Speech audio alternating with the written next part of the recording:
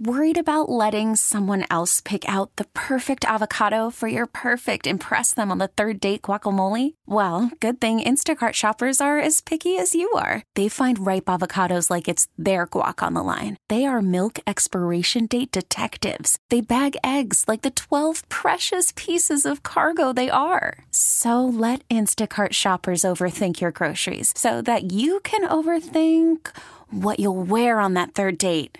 Download the Instacart app to get free delivery on your first 3 orders while supplies last. Minimum $10 per order. Additional terms apply. This episode is brought to you by Progressive Insurance. Whether you love true crime or comedy, celebrity interviews or news, you call the shots on what's in your podcast queue. And guess what? Now you can call them on your auto insurance too with the Name Your Price tool from Progressive. It works just the way it sounds. You tell Progressive how much you want to pay for car insurance, and they'll show you coverage options that fit your budget. Get your quote today at Progressive.com to join the over 28 million drivers who trust Progressive. Progressive Casualty Insurance Company and Affiliates. Price and coverage match limited by state law. We're on day 3 of the confirmation hearings for Supreme Court nominee Amy Coney Barrett, and here's a clip from today's hearing where she is going over what the First Amendment covers. What are the 5 freedoms of the First Amendment? Speech, religion, press, assembly, speech, press, religion, assembly. I don't know. What am I missing? Redress or protest. Okay. Just stumbled on that one important thing.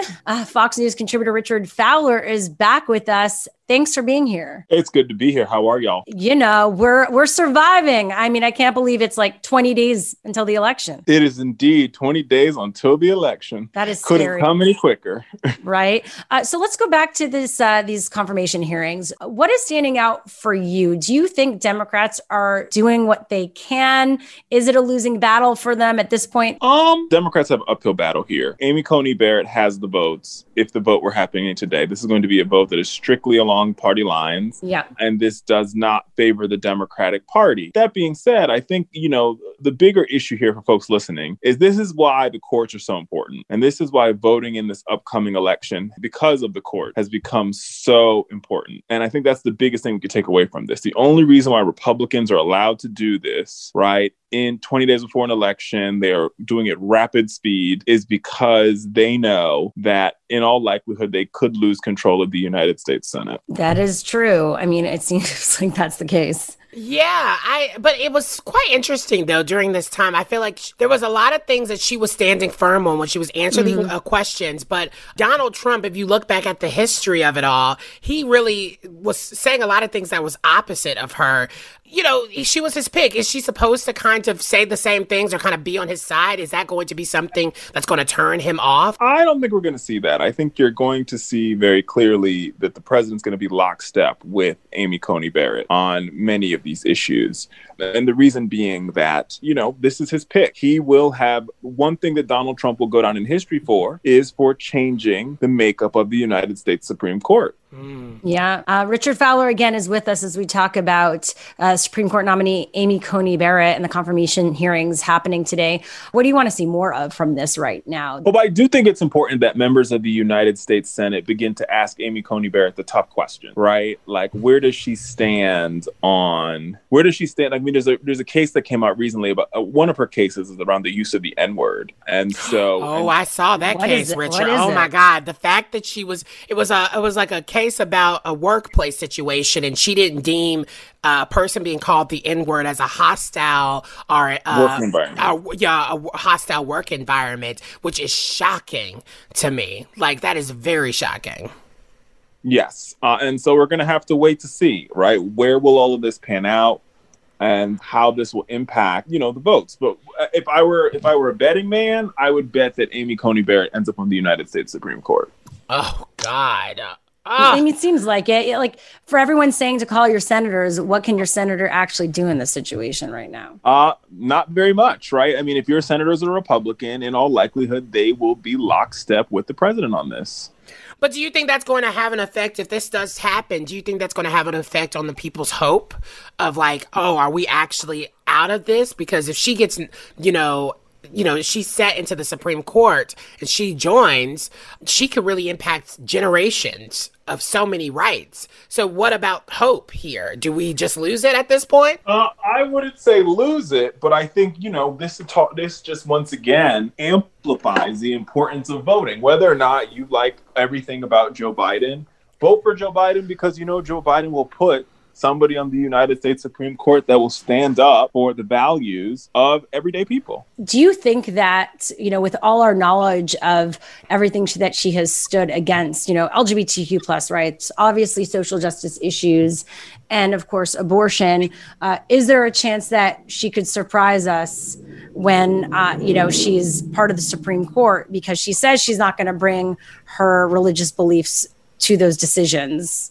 Shira, that's really hard to figure out. And that's hard to, it's a guessing game at this point because we're just not really sure. We're not sure of how Miss Barrett is going to rule on many of the issues that we care about. And I think that's what makes this particular nomination so extremely difficult because we're not, like she keeps saying throughout she's not giving the American people clear answers on certain things. A great example of this was yesterday in an exchange with Amy Klobuchar. Amy Klobuchar asked her about voter intimidation. And she was like, if I can't rule on voter intimidation until it's actually in front of me. And then, Amy Klobuchar's response was, but, Your Honor, isn't it not? Here's what the law says about vote. Like, here's a law that's been in the books for decades about voter intimidation and about, all of this. Why can't you just sort of rule on, why can't you just say that this is a good law? And I think that was a very shocking sort of exchange, but I think sort of speaks to where the United States Senate is. I mean, just think about this for a second, y'all. Lindsey Graham is in a tough re-election. And instead of giving dates to his opponent so there could be a second debate, instead of fighting to ensure that South Carolina has the resources they need to protect themselves against coronavirus, he's more consumed with Amy Barrett being put on the United States Supreme Court. All right, Richard Fowler, we're going to take a break right now. Coming up, though, you're going to stay with us. The voter suppression is real, as we all know, but despite that, turnouts are in record numbers. But will it last? We're getting into that in 2 minutes. Though early voting has begun for many states across the U.S., last-minute filings to hinder the voting access have flooded the courts. Back with us is Richard Fowler from Fox News.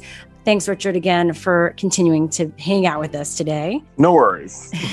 So is it just Republicans giving it all they've got to suppress votes, or is it just that we assume that because that's what's happened in the past? I think we assume that's what's happened in the past. We're also seeing it happen currently. I mean, in the state of Texas, for example, the governor has pushed forward a measure that will say that there's only one drop-off place for your ballot in huge counties.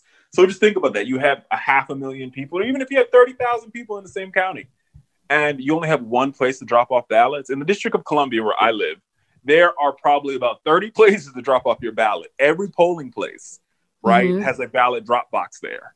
So it's very clear that Republicans are trying to make, and beyond that, you see frivolous lawsuits being pushed forward by the president and the Trump campaign all around the country to limit mail-in votings, to limit early voting, to make it as hard as possible for people to vote. Because here's what they know.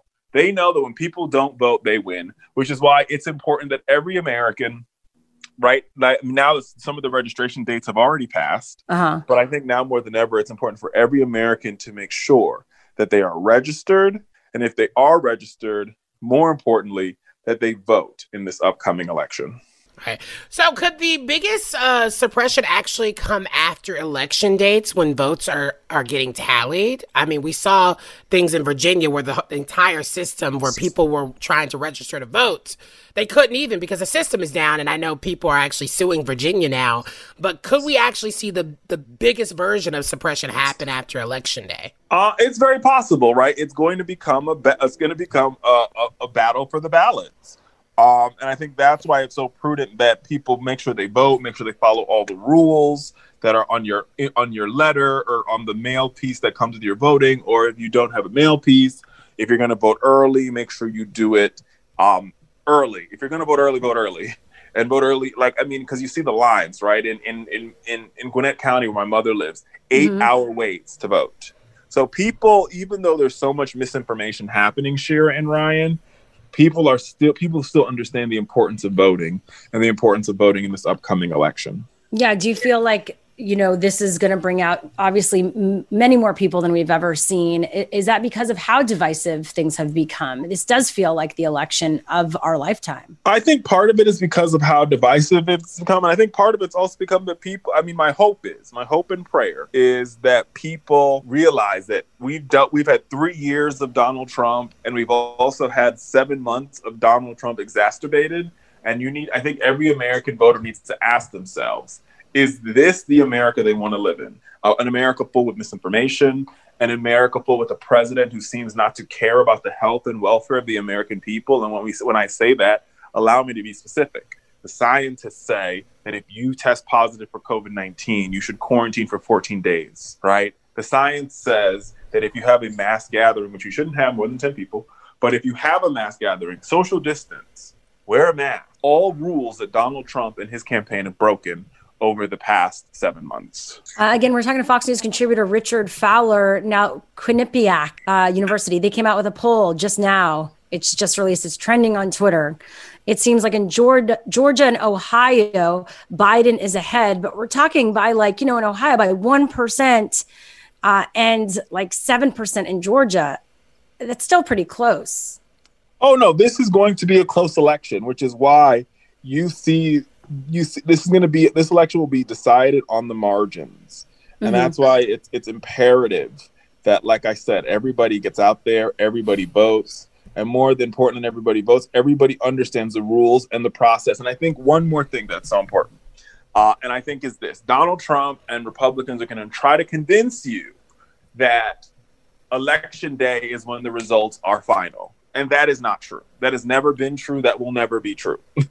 Election Day, people make predictions on who's going to win what particular state based off exit polls, based off early returns, etc. But it takes weeks to certify an election. They have to count provisional ballots. They have to count overseas military ballots. They have to double check, triple check those ballots, and then that election is certified. It could take sometimes 2 weeks, 3 weeks to certify that election. So there's never been a time in American history where the presidential election has actually been certified on election night. Do we have results on election night? Yes. Is the election officially certified? No. So don't let Donald Trump and his allies fool you in saying that, if it's not decided on election night, it's not really a win. That's not how this goes down. It's never gone down that way. It will never go down this way. So you're telling us we have to wait an extra 2 weeks possibly with anxiety of knowing who's going to win. That's great. Ryan, you've already had to wait 2 weeks. And what usually happens with normal behavior is the election happens, and based off early returns and Associated Press projections, the candidate who is losing usually calls and they concede. We just feel it. Numbers. But it still doesn't mean. So, for example, when Hillary Clinton called Donald Trump to concede election night, the election wasn't actually certified for about a week and a half later. But it felt obvious enough that she felt the need to do that. It felt obvious enough that she called him. Now, we know in this case it's very unlikely that Donald Trump loses. He's going to call somebody. But I think it's important for the American people to hear this now so that on election night, when Donald Trump starts saying, we don't have a winner, thus I'm going to stay president for 4 more years, that's not how it goes. Okay. Richard Fowler, thanks again for being here with us today. Good to be with y'all. Richard Fowler is a Fox News contributor. At Richard A. Fowler is where to find him on Instagram. Now, coming up, you remember that Central Park Karen, Amy Cooper, who called the cops on an innocent black man who was just bird watching? Well, we've got news of a second 911 call she made that wasn't released. That's next in 2 minutes. The Manhattan District Attorney's Office filed a misdemeanor charge today against the white woman who called the police on a black man bird watching in Central Park in May. All right, we all know the story. This was that video that went viral. Here it is for a reminder. Please stop. Sir, I'm asking you to stop. Please don't come close to me. Sir, I'm asking you to stop recording me. Please don't come close to me. Please take your phone off. Please don't come close to me. And I'm taking pictures and calling the cops. Please call the cops. Please call the cops. I'm going to tell them there's an African-American man threatening my life. Please tell them whatever you like. Well, It has now been revealed that she had made a second 911 call about the encounter. Crazy. Yeah, I mean, this woman can't get out of the headlines. We can't just get rid of the story. We thought we had heard enough, but we hadn't. She was charged in New York County Criminal Court with falsely reporting an incident in the third degree. And the charges stemmed from that confrontation May 25th against Christian Cooper. By the way, they have no relation. And in it, as you heard, she said, I'm taking a picture, calling the cops. I'm going to tell them there was, that you were trying to assault me or do something to me. Well, in addition, according to the criminal complaint and as stated in court, Cooper made a second previously unreported call to the police, repeated the accusation, adding that the man tried to assault her. When responding officers arrived, and she admitted that the male had not tried to assault or come into contact with her. So that's the latest there. All I got to say is screw Amy Cooper. She wanted that man dead for her to have called twice and to have lied twice. And knowing her power, knowing her privilege, knowing what would have happened and how that situation would have escalated, she basically tried to commit murder, in my opinion. And if you don't remember, this was also the day before George Floyd happened, and we watched that 8-minute and 46-second,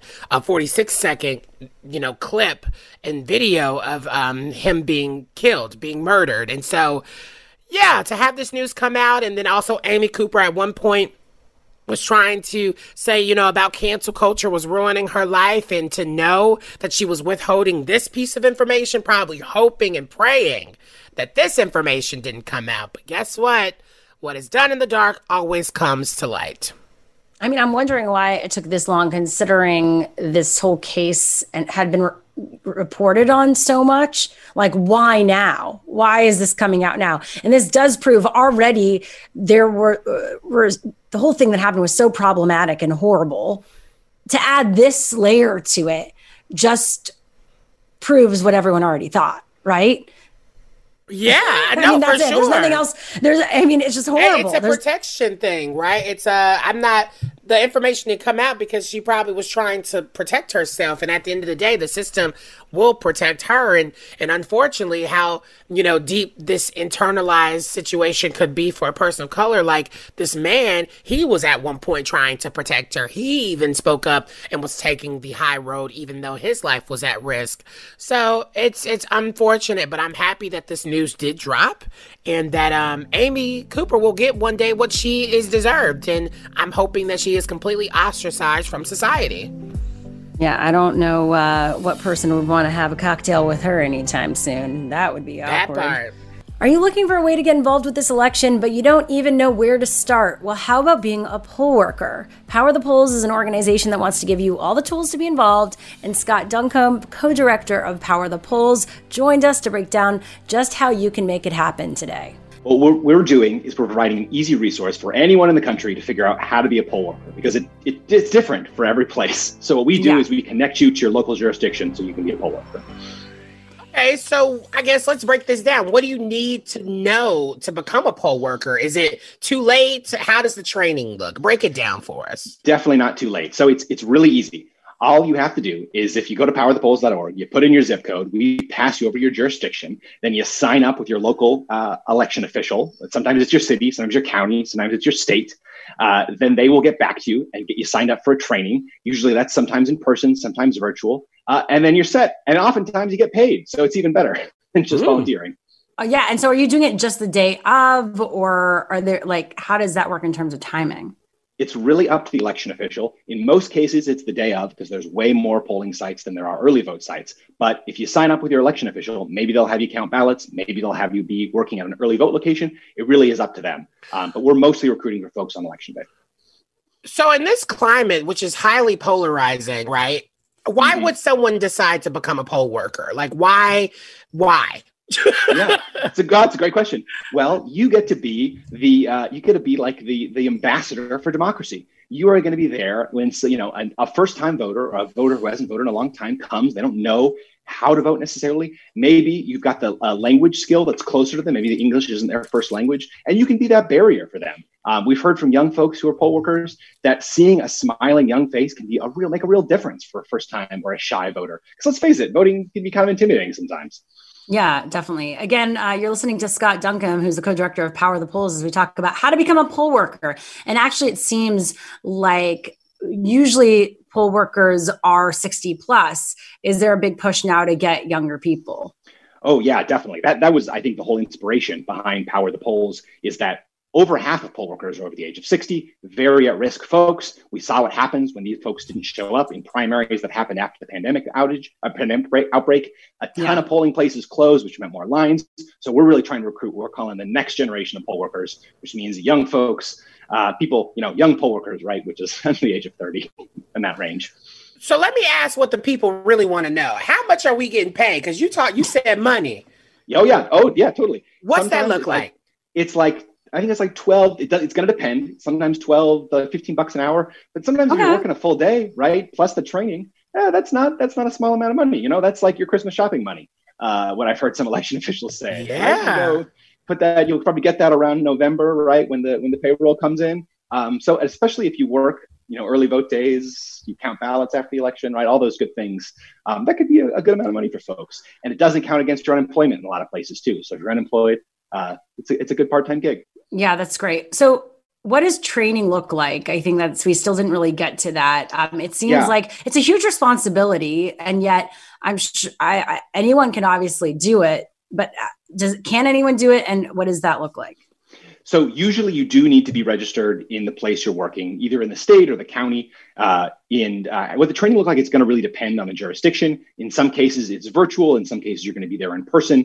It's really up to the election official. We're going to provide some information about kind of generally what it looks like. What we've also heard is that everyone who's going to be a poll worker is going to get PPE. So you're going to be protected. And that's something we've been able to kind of guarantee to folks, unlike the earlier elections that happened right after the pandemic when PPE was in short supply. So does your company work with bigger companies and these corporate companies to make sure that people are being able to get paid time off when it comes to being a poll worker? Yeah, that's one of the great things that we've kind of been able to unlock this year with Power the Polls. We've got a lot of great corporate partners like Old Navy and Starbucks and Target and Patagonia that are giving folks the day off, not just to vote, but to go be poll workers, which is really exciting. So definitely if you're working at one of those companies, or you just ask your company, is this something that you can do to get the day off to go serve and be a poll worker? All right. Well, I mean, it's so needed right now. So we really appreciate you for joining us. Anything else we need to know as we enter this election cycle? One kind of fun thing is that you don't necessarily have to be old enough to vote to be a poll worker. In some places, you can be as old as 16. So, sometimes as high schoolers, that can be really fun.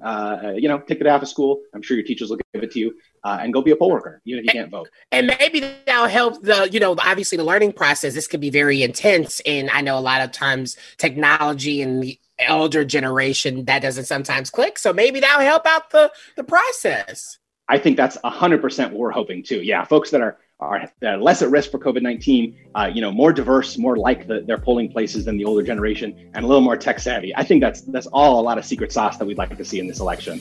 So we're really excited about the folks who are recruiting. Awesome. Well, thank you so much. This is really cool. Yeah, thank you for spreading the word. It's a really important issue, and thanks for encouraging folks to sign up. Yeah, that was Scott Duncombe, co-director of Power the Polls. For more, go to powerthepolls.org. Now, coming up, many people are voting early. We tell you how to be completely informed as you look down your ballot next in 2 minutes. Well, we are all focused on voting for the race for president. When you fill out your ballot, you'll also see a number of other names, titles, propositions, referendums that are asking for your support.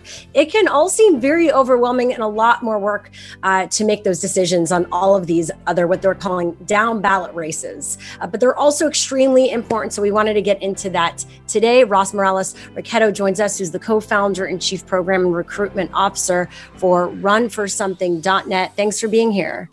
Thanks for having me. So what is a down ballot race? This is basic stuff, but you'd be surprised. A lot of people don't know about what that is.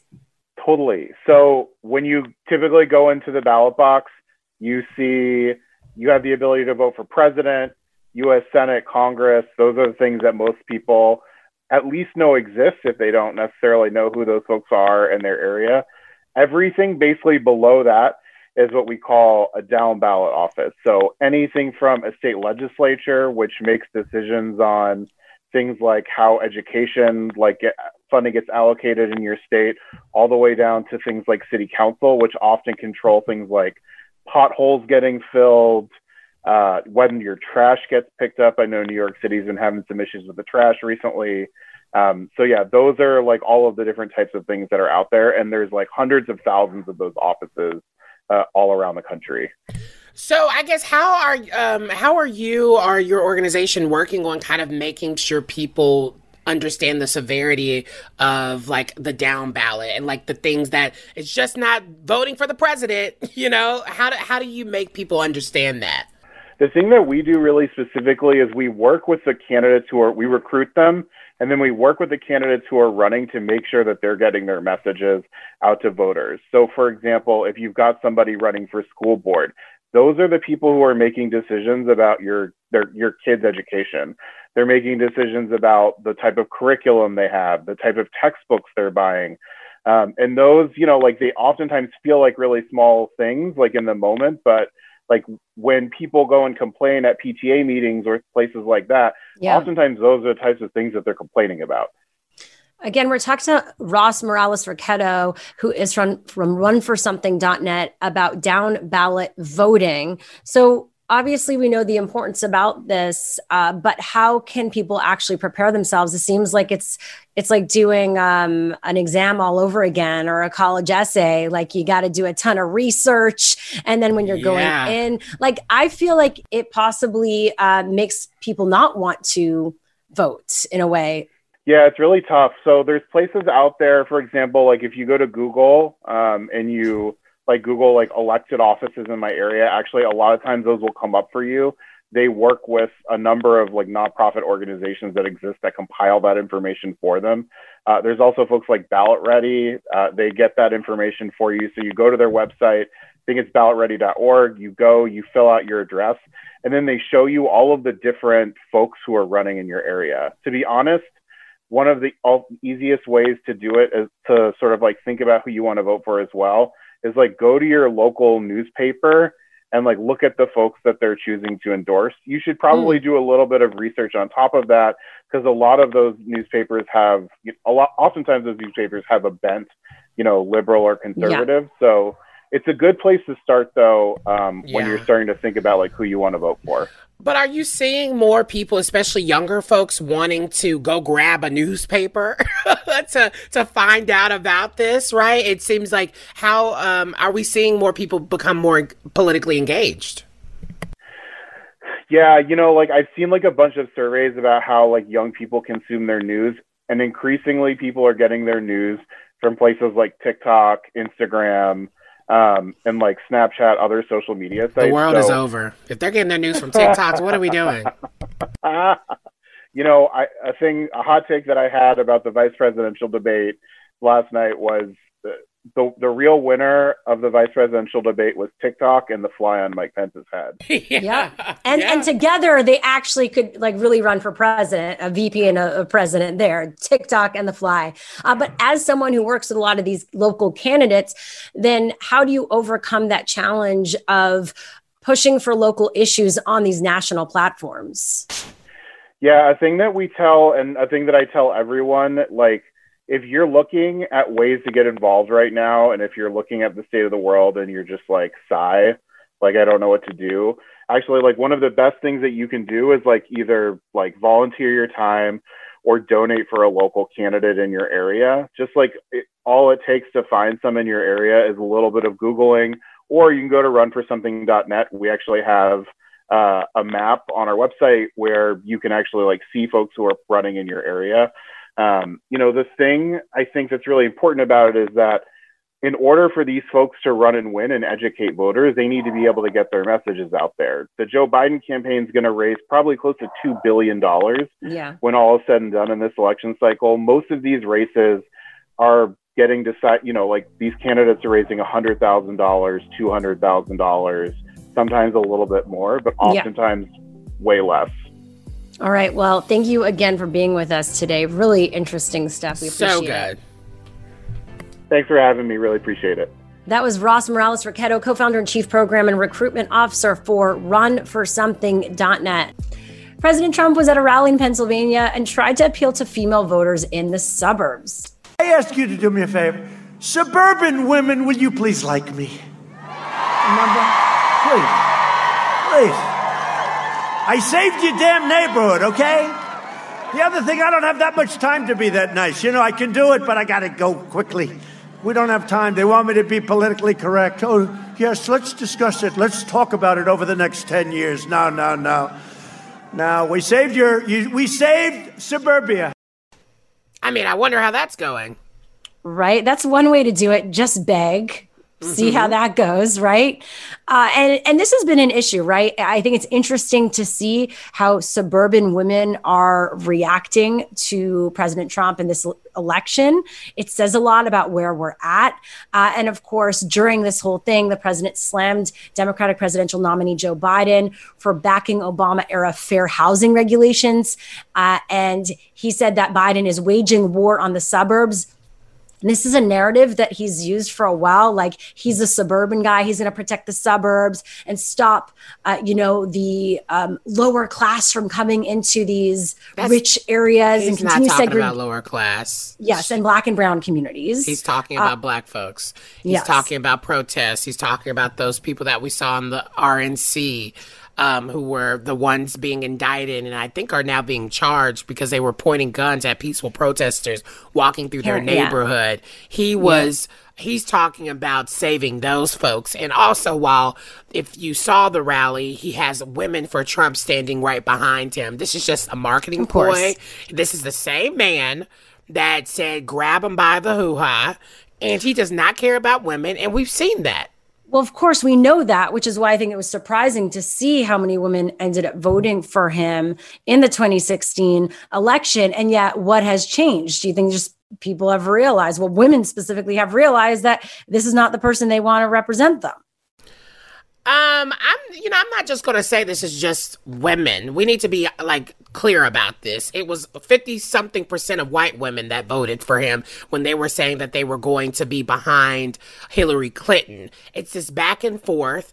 That people say one thing and they showcase one thing to the public, but when they go behind in the privacy of that ballot or whatever they're sending in their mail-in ballots, they're saying something different to either side with their husbands or side with whoever's going to make their life as easy as possible. And so that's what we're seeing here. No, and that has happened. We're seeing a bit of a shift, which is why I think he's he's trying so hard right now, because white suburban women have appeared to vote more Democratic ahead of the midterms, including in areas like Ohio's 12th congressional district. They've been solidly Republican since 1983. Trump had won that by 11 points in 2016, but yet that seems like there is space right now for possibly the Democrats to win. So things seem to be changing. So the typical and similar tropes aren't working right now. No, they never did work. They never did work, in my opinion. These folks, we're in a completely different time period right now, right? And we're in a different space politically. And at the end of the day, we still don't know how people are going to show up in the polls. No matter what people are saying, we won't find out. I've been saying this time and time again. We won't find out until now after talking to Richard Fowler from Fox News, we might not find out for the 2 weeks afterwards. So to be honest, don't trust anyone. Don't trust anything that they're saying. And suburban moms, I really don't think they're going to vote for Trump, but who knows? Who knows? Experts are saying they just feel more comfortable with Biden. It seems like they just don't like Trump, but we'll see from the actual election what happens. In a new survey from eHarmony and Relate, over a third of people newly living with a partner say the past 2 months feel like the equivalent of 2 years of commitment. And common relationship milestones like moving in together have been met quickly because of everything happening. It's being called a turbo relationship. And here to explain more is Susan Winter, a New York-based relationship expert. Thanks for being here.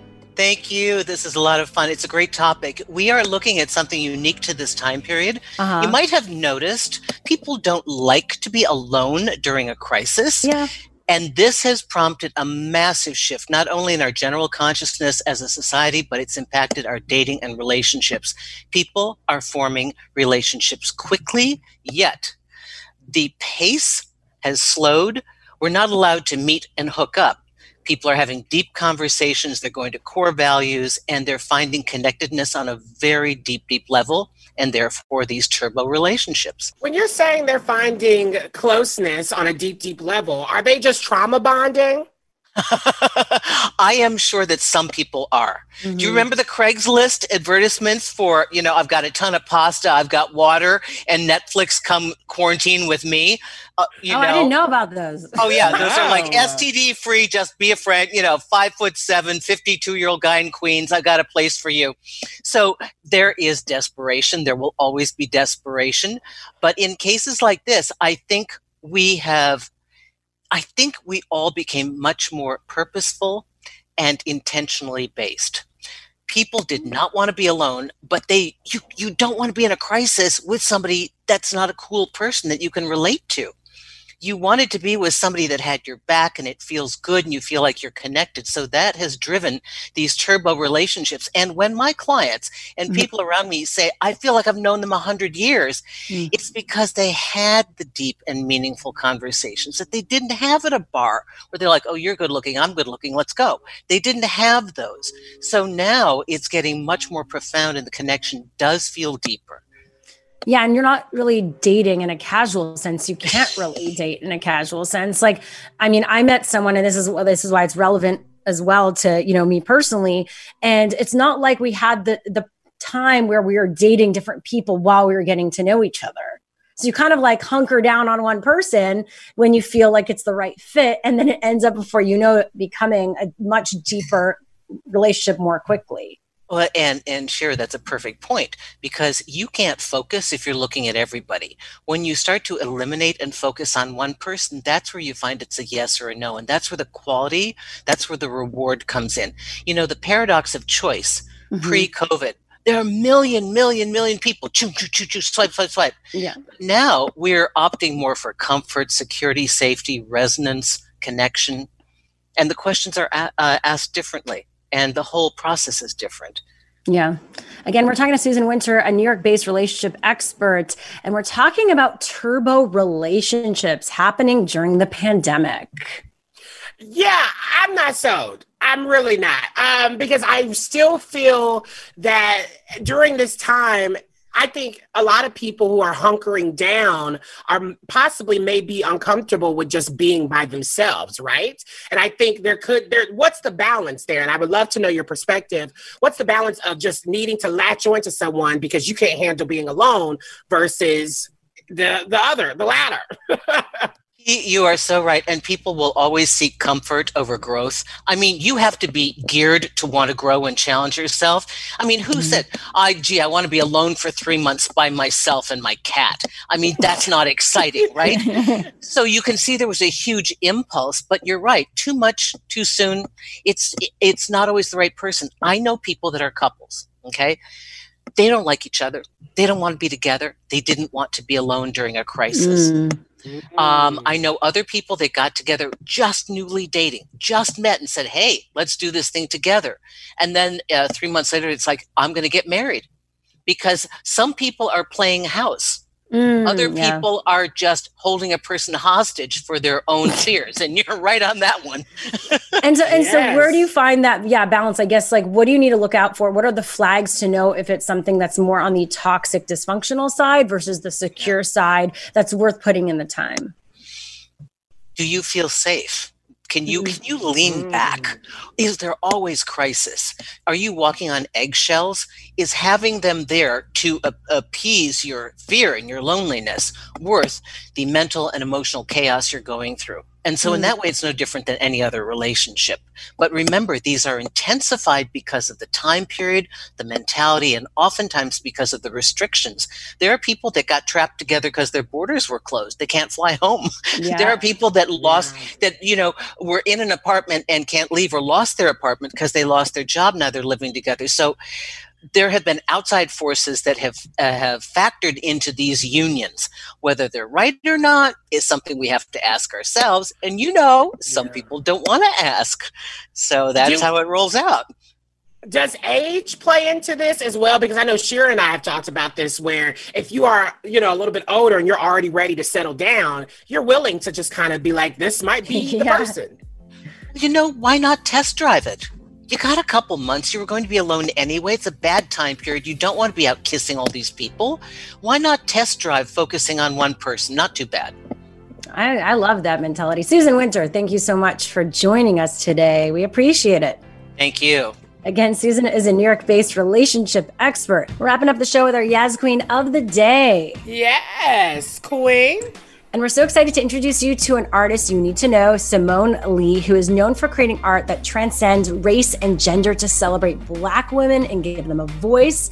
And now she's sculpting her way into history. She's going to be the first Black woman ever to represent the U.S. at the prestigious Venice Biennale Arts Festival. It's Biennale, if you were going to speak, I guess, Italian. She lives in New York City and actually doesn't give interviews at all. So there's not a lot out there of her speaking. But here she is explaining her art piece last year entitled The Loophole of Retreat that was on display at the Guggenheim Museum. The title Loophole of Retreat refers to a book written by Harriet Jacobs called Incidents in the Life of a Slave Girl. She described being trapped in a crawl space, a garret of a house. She could see out, so she had that power of knowledge, but she was still incarcerated. So beautiful work, amazing stuff, and shout out to her. Definitely someone to watch out for. I mean, one, I've never even heard of her in this sense, but I love, obviously she's making a space and specifically creating history in the art world. I'm not really kind of like an art connoisseur or anything, but it's so nice to know that there are Black people and a Black woman specifically in that space making history. It's incredible. Wow. Love it. And the work is beautiful. So definitely check it out. Obviously, you can't see it in person, so Google it. Now, this next one is for all the dog lovers out there, or I would say pet owners, because we all know how it seems like when we say I love you to our pets, it seems like they get very excited, but now it's official. So there's a new study that reveals that a dog's heart rate increases when an owner says, I love you. So according to this study, they put a quartet of test pups with heart rate monitors, right? And the dogs were guided through a series of scenarios over the course of 7 days to see how they'd react to a variety of stimuli. So it revealed that the 4 dogs averaged their resting heart rate was 67 beats per minute. When the owner said, I love you, the dog's heart rate shot to 98 beats per minute, a 46.2% increase. Wow. I mean, I wonder if it'll work for Coco. She's not around, but I doubt she'll even come if I even said it. But who knows? I mean, that is so sweet. And just another reason that I love dogs. There's actually these viral videos going out where this person on TikTok taught their dog how to use these buttons to communicate. Mm-hmm. And this dog literally communicated ouch, I have something in my paw. It was wild. And literally would go and say, Mom, I love you. And it's just, it melts my heart. I love little dogs. That's cute. And it's also strange because that's the same dog that watches you while you're doing it on your bed. Yep. Has completely understands what's happening. Literally. Exactly. Smart. Go dogs. Too smart for their own good.